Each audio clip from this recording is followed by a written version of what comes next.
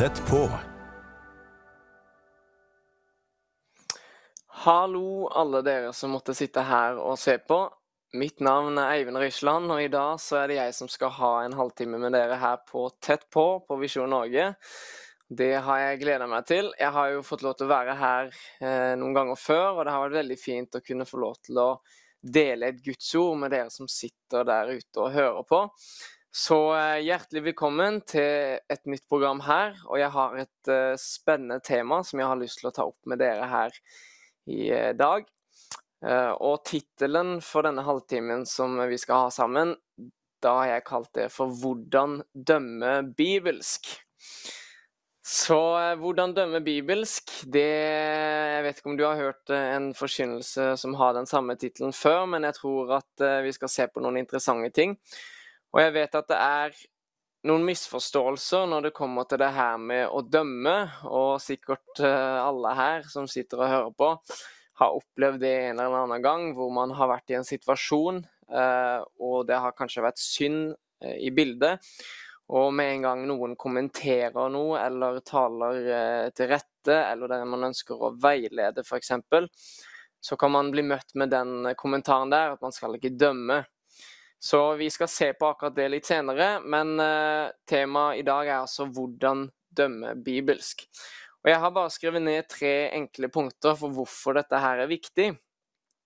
Punkt 1, så har jeg skrevet det at til tross for den tanken som mange kanskje har, så kaller Gud oss faktisk til å dømme, men da innenfor en ramme som Bibelen setter, og det skal vi skal forklart for oss hva det for noe i løpet av denne undervisningen her. Punkt nummer 2, det finnes en bibelsk ordning og en beskyttelse som Gud har satt i verden i dag, som satt for å hjelpe oss når det kommer til det som har med å dømme saker. Det skal vi også se litt på.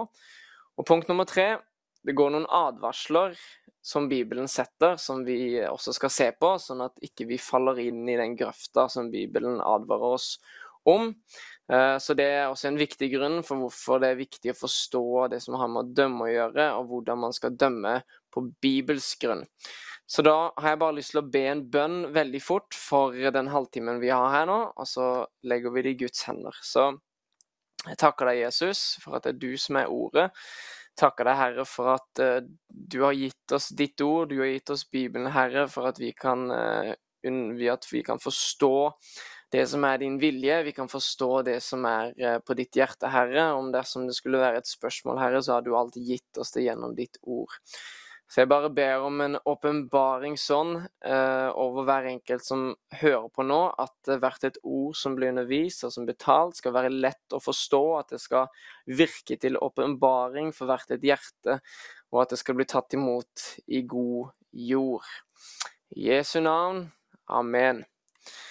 Veldig fint, da av erfaring så går denne halvtimen veldig fort, og jeg rekker som regel ikke å få sagt alt jeg har på hjertet, så jeg tror vi bare skal skyte i gang. Og da har jeg lyst til at vi skal gå til Matteus evangeliet kapittel 7 fra vers 1, og her har vi dette kjente verset om at man skal ikke dømme, og jeg har skrevet som en undertitel her at den form for dømming som mest misforstått. Og da leser vi da i Matteus evangeliet 7:1. Og der står det at døm ikke for at dere ikke skal bli dømt. For med den samme dom som dere dømmer, skal dere selv dømmes, og med det målet dere måler, skal dere selv bli tilmålt. Hvorfor ser du flisen i din brors øye, men bjelken i ditt eget øye blir du ikke var? Eller hvordan kan du si til din bror, la meg trekke flisen ut av øyet ditt, og se, det en bjelke i ditt eget øye? Og vi bare setter en liten pauseknapp der. Og som jeg sa, så har sikkert alle her opplevd at noen har referert til det verset. Og bare for å gi et enkelt eksempel fra mitt eget liv, så var jeg på møte med Jørn Strand på Eva-senteret når de holdt på i Froland for en liten stund tilbake. Det jo faktisk blitt noen år, når jeg gikk på videregående. Og da sto han og prekte, vet du, og forsynte Guds ord, og han kom liksom litt inn på det som har med pride å gjøre, og de tingene der. Og han lager et poeng hvor han sier det at under Pride-uka så de ute og vaier med regnbueflagg, og demonstrerer og proklamerer det som de mener riktig, og han var veldig nidkjær, vet du, og forklarer hvordan barna blir indoktrinert med disse tingene her, og at det en veldig sånn propaganda som ute og går.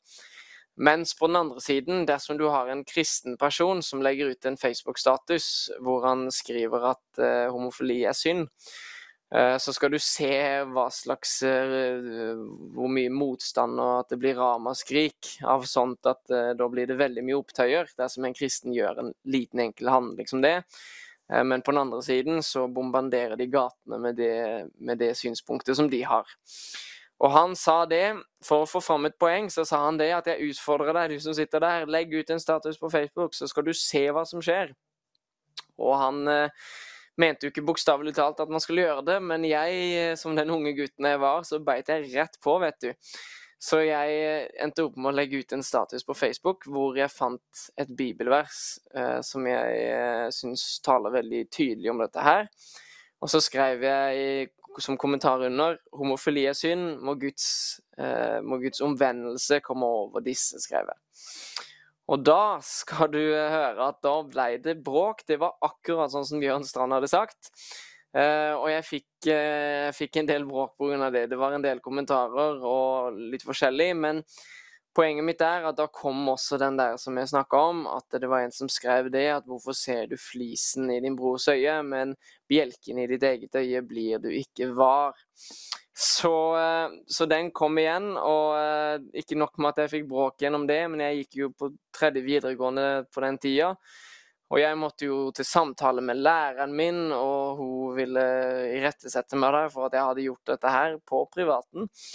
Og også i tillegg så ble det tatt opp i klasserådet foran hele klassen og 2 kontaktlærere at jeg hadde lagt ut den statusen. Så det var ikke lett for meg å skulle praktisere ytringsfrihet i den episoden der, men sånn var uansett det. Hvis du spør meg i dag om det lurt å legge ut en sånn type status, så skal jeg si det at det finnes nok mye bedre måter å evangelisere på enn å komme med sånne ting, for det veldig fort at mennesker opplever loven i stedet for at de møter evangeliet. Så jeg hadde kanskje ikke gjort det samme i dag, selv om jeg har de samme verdiene, men poenget mitt var at da møtte jeg den der, at du skal ikke dømme, og hvorfor ser du flisen i din brors øye?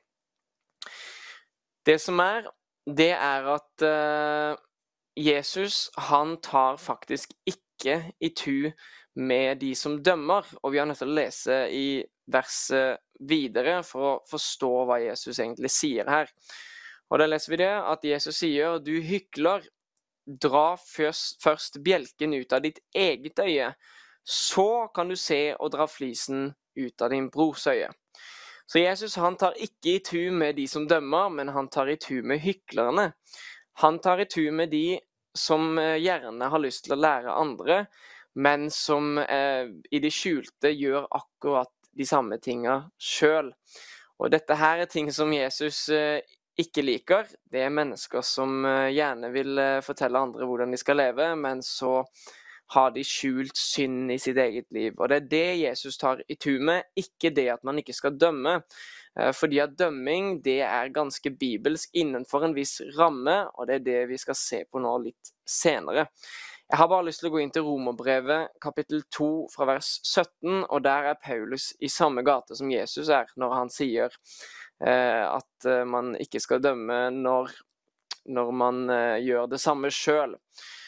Og da leser vi i Romerbrevet 2:17, og da står det at «Men om du kaller deg jøde, og du setter din lit til loven og roser deg av Gud, og kjenner hans vilje og dømmer om de forskjellige ting, fordi du opplært i loven, og regner deg selv å være en veiviser for blinde, et lys for den som i mørket, en oppdrager for uforstandige, en lærer for umyndige, siden du har hatt den rette form for kunnskap og sannhet i loven». Og vi bare pauser der litt. Og Paulus, han renser opp en masse forskjellige punkter her, at dersom du en sånn person, og så beskriver han alle disse tingene her. Og vi kan jo alle si amen til det som står der. Her var det veldig mye bra, veldig mye fint. Det at man kjenner Herrens vilje og dømmer fordi man har den rette rette læren. Så her det positive ting som Paulus tar opp, men så kommer det neste poenget som han ønsker å sette, og da leser vi litt videre, hvor han sier at du som altså lærer en annen, lærer du deg selv. Du som forkynner at den ikke skal stjele, stjeler du. Du som sier at den ikke skal bryte ekteskapet, bryter du ekteskapet. Du som har avsky for avgudene, raner du templene deres. Du som roser deg i loven, du vanærer Gud ved å bryte loven. For på grunn av dere blir Guds navn spottet blant hedningene, slik det står skrevet. Så her Paulus i samme linje som Jesus hvor han legger opp et eksempel om en person som har mange gode kvalifikasjoner, men så kommer det til et punkt hvor han tar opp det som har med hykleri å gjøre. At du som lærer andre, lærer du deg selv, og sånn det, at hvis du skal stå og dømme en bror i forhold til synd, for eksempel, som han lever i, så kan du ikke gjøre det, med mindre du har gjennombrudd på det punktet personlig. Så det som du ser at bror eller søster, for eksempel under kollekten på møte, så går korga rundt i benkeradene, og så ser du noen som tar hånda oppi og rapper litt penger. Så kan man jo tenke det at hvis man ikke skal dømme da, så ja, det var veldig dumt, men ja, man skal jo ikke dømme, så jeg får vel bare la det gå da. Nei, det ikke det Bibelen sier. Bibelen sier og faktisk oppfordrer oss til å dømme mellom synd, slik at brødre og søstre kan bli rettledet og ikke falle under det åket som synden har. Og et gøy bibelvers i Hebreerbrevet 3:13, der står det at man forman hverandre hver dag, så lenge det heter i dag, for at ikke noen av dere skal forherdes ved syndens svik. Og her har vi et nøkkelord, og det det at når vi skal dømme bibelsk og på bibelsk grunn, så har vi nødt til å gjøre det i et ståsted av kjærlighet og medlidenhet for den andre personen.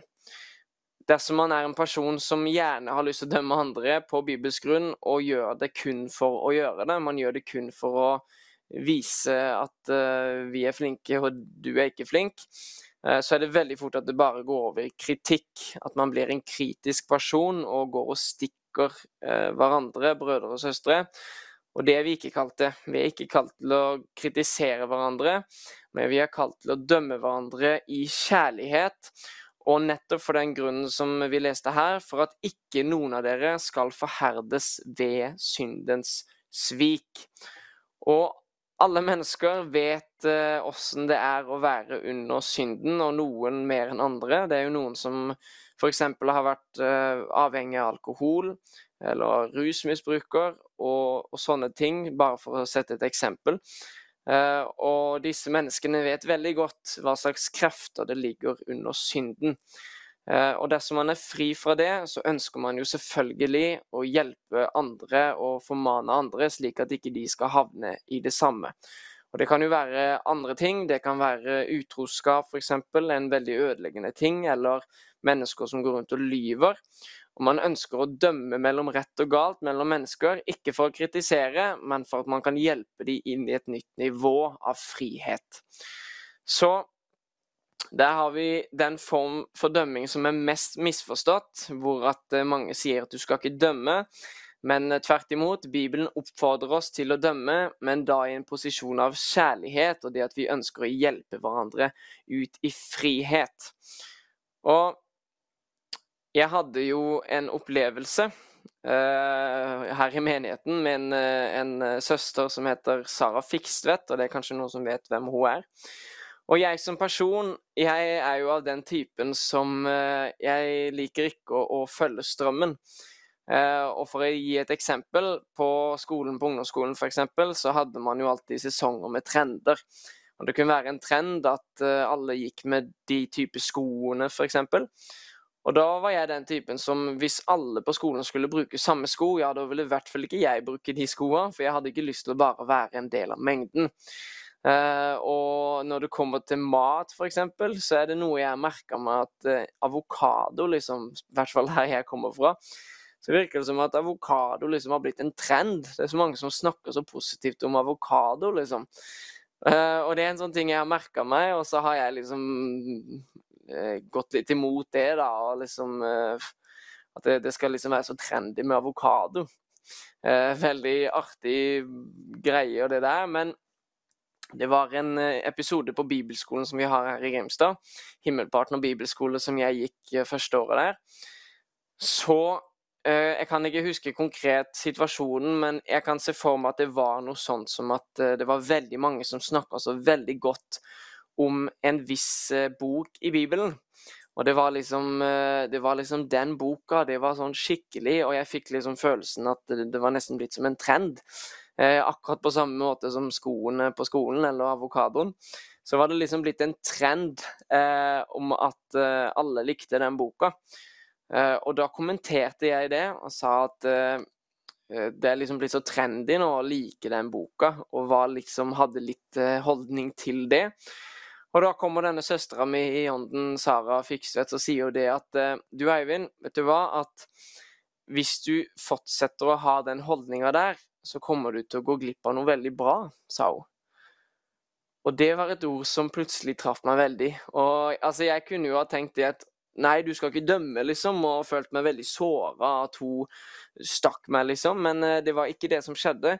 Men hun hadde et ord av sannhet som hun talte inn i mitt liv, hvor at hvis jeg går rundt og alltid skal skyve unna det som mengden gjør, så kan det fort hende at det et eller annet veldig bra, veldig velsignet, som flere gjør, og som jeg automatisk skyver meg litt unna, fordi at jeg har ikke lyst til å bare gjøre det alle andre gjør.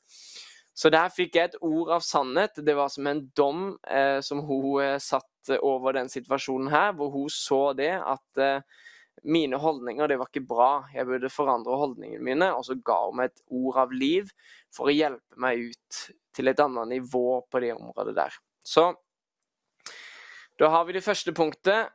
Vi kalt til å dømme, og vi skal dømme hverandre ut fra et ståsted av kjærlighet for å hjelpe hverandre ut av dårlige vaner, for eksempel, eller om det har med synd å gjøre, så ønsker vi å dømme mellom rett og galt for å hjelpe hverandre ut i frihet.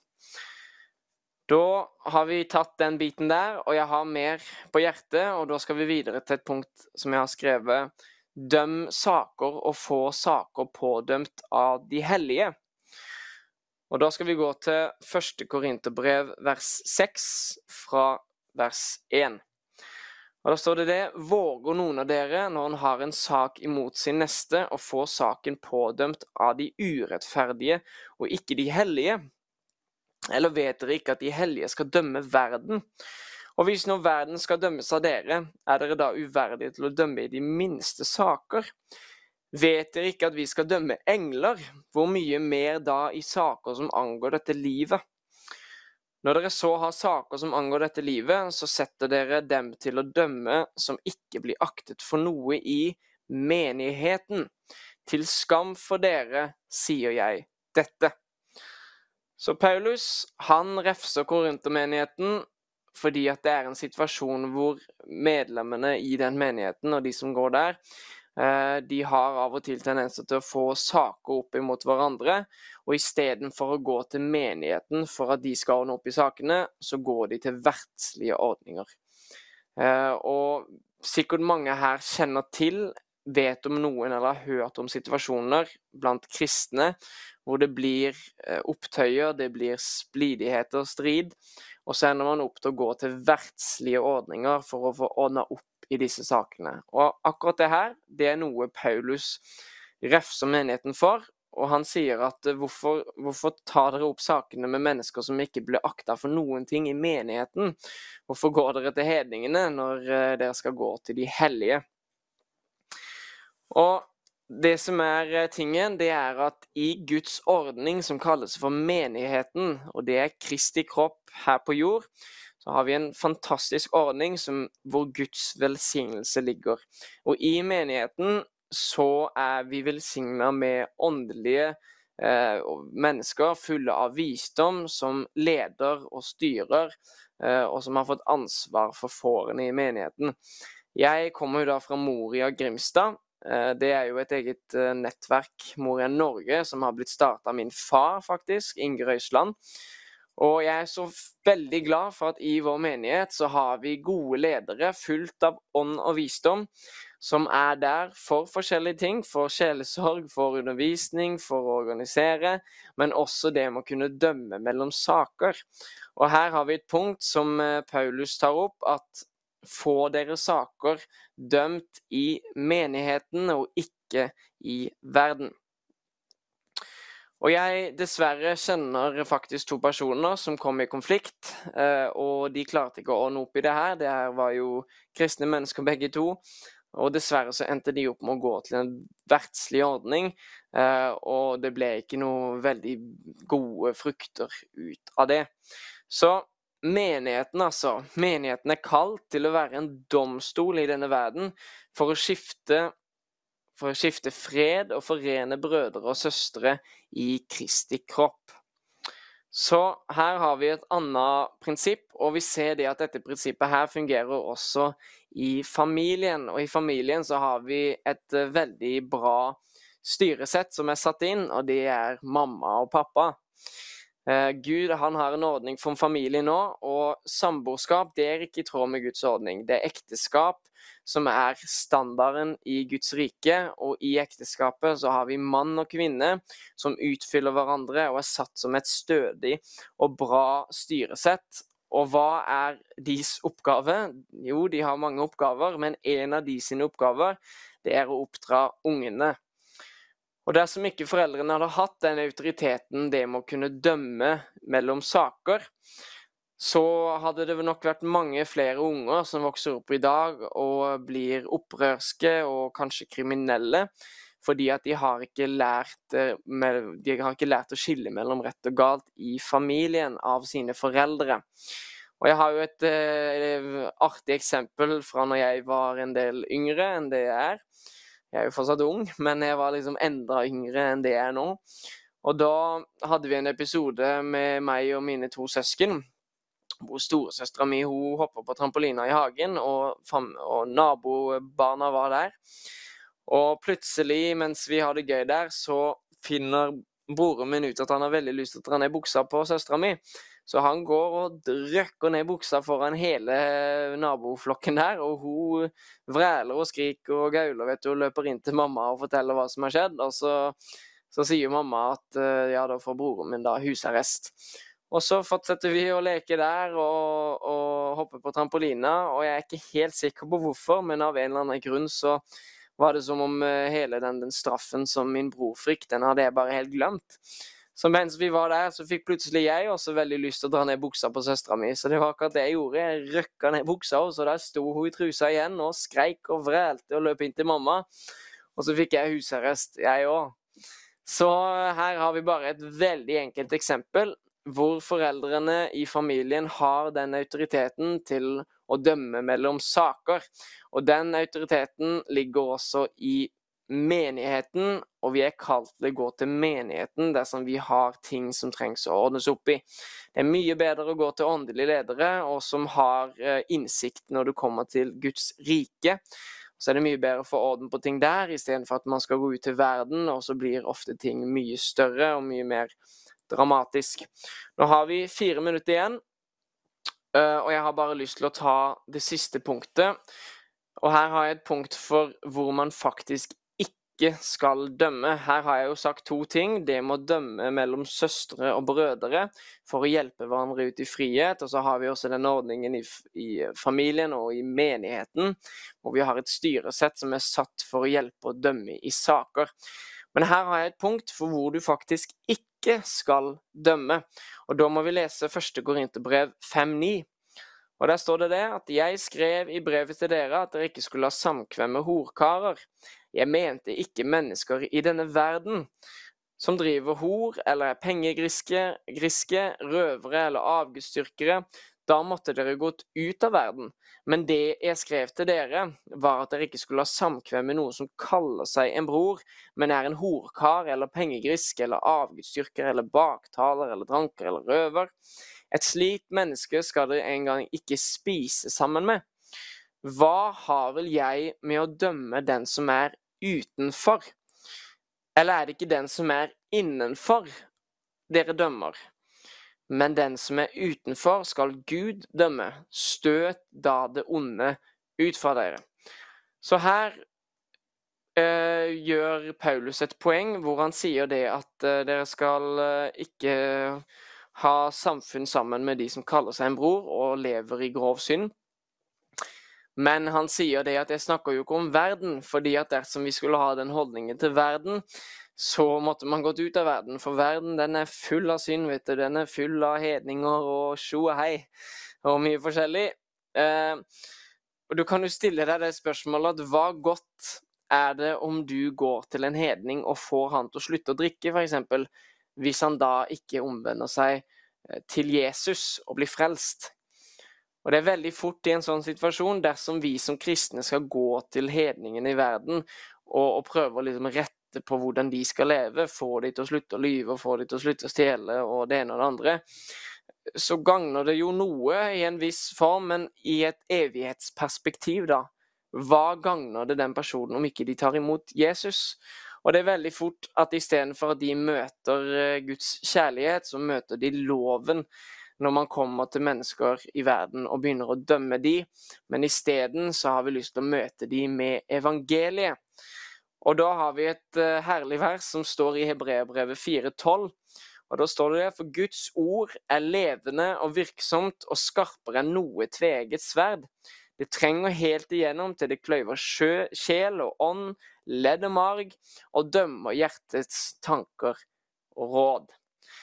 Så her har vi bare siste punktet, nå har vi nesten ikke mer tid igjen, men når det kommer til å dømme, så skal vi aldri dømme verden. Det det Gud som dømmer, og i stedet for å dømme verden og prøve å liksom hjelpe verden til å leve et bedre liv, så det mye bedre at vi forkynner Guds ord til dem, at vi forkynner evangeliet. For evangeliet, det når en plass som ikke formaningen når, og det inn til hjertet. Som vi leser her, så Guds ord som et levende og virksomt, og som et sverd som skarpere enn noe tveget sverd, som trenger inn der hjertet et sted, og der det godt å kunne så inn et Guds ord, slik at mennesker skal bli frelst. Så der har du det. Det var noen punkter som jeg hadde når det kommer til å dømme. Vi tar en rask oppsummering. Første punktet, det bibelsk å dømme. Vi dømmer brødre og søstre i menigheten, de som vi har rundt oss, for å hjelpe de ut i frihet. Vi nødt til å skille mellom rett og galt, slik at vi da kan hjelpe hverandre og formane hverandre. Og endemålet skal være frihet, ikke kritikk eller å trykke på hverandre, men frihet.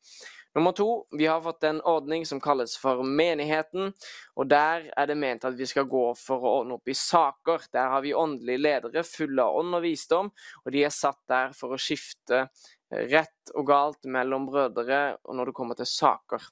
Siste punktet, det noe vi ikke kalt til å gjøre, så det å dømme verden. Verden trenger å bli frelst, og når de gjør det, så de brødre og søstre, og da det noe annet, men vi møter verden med Guds ord. Så da ønsker jeg bare alle en riktig god tirsdag videre, og så ses vi sikkert en andre.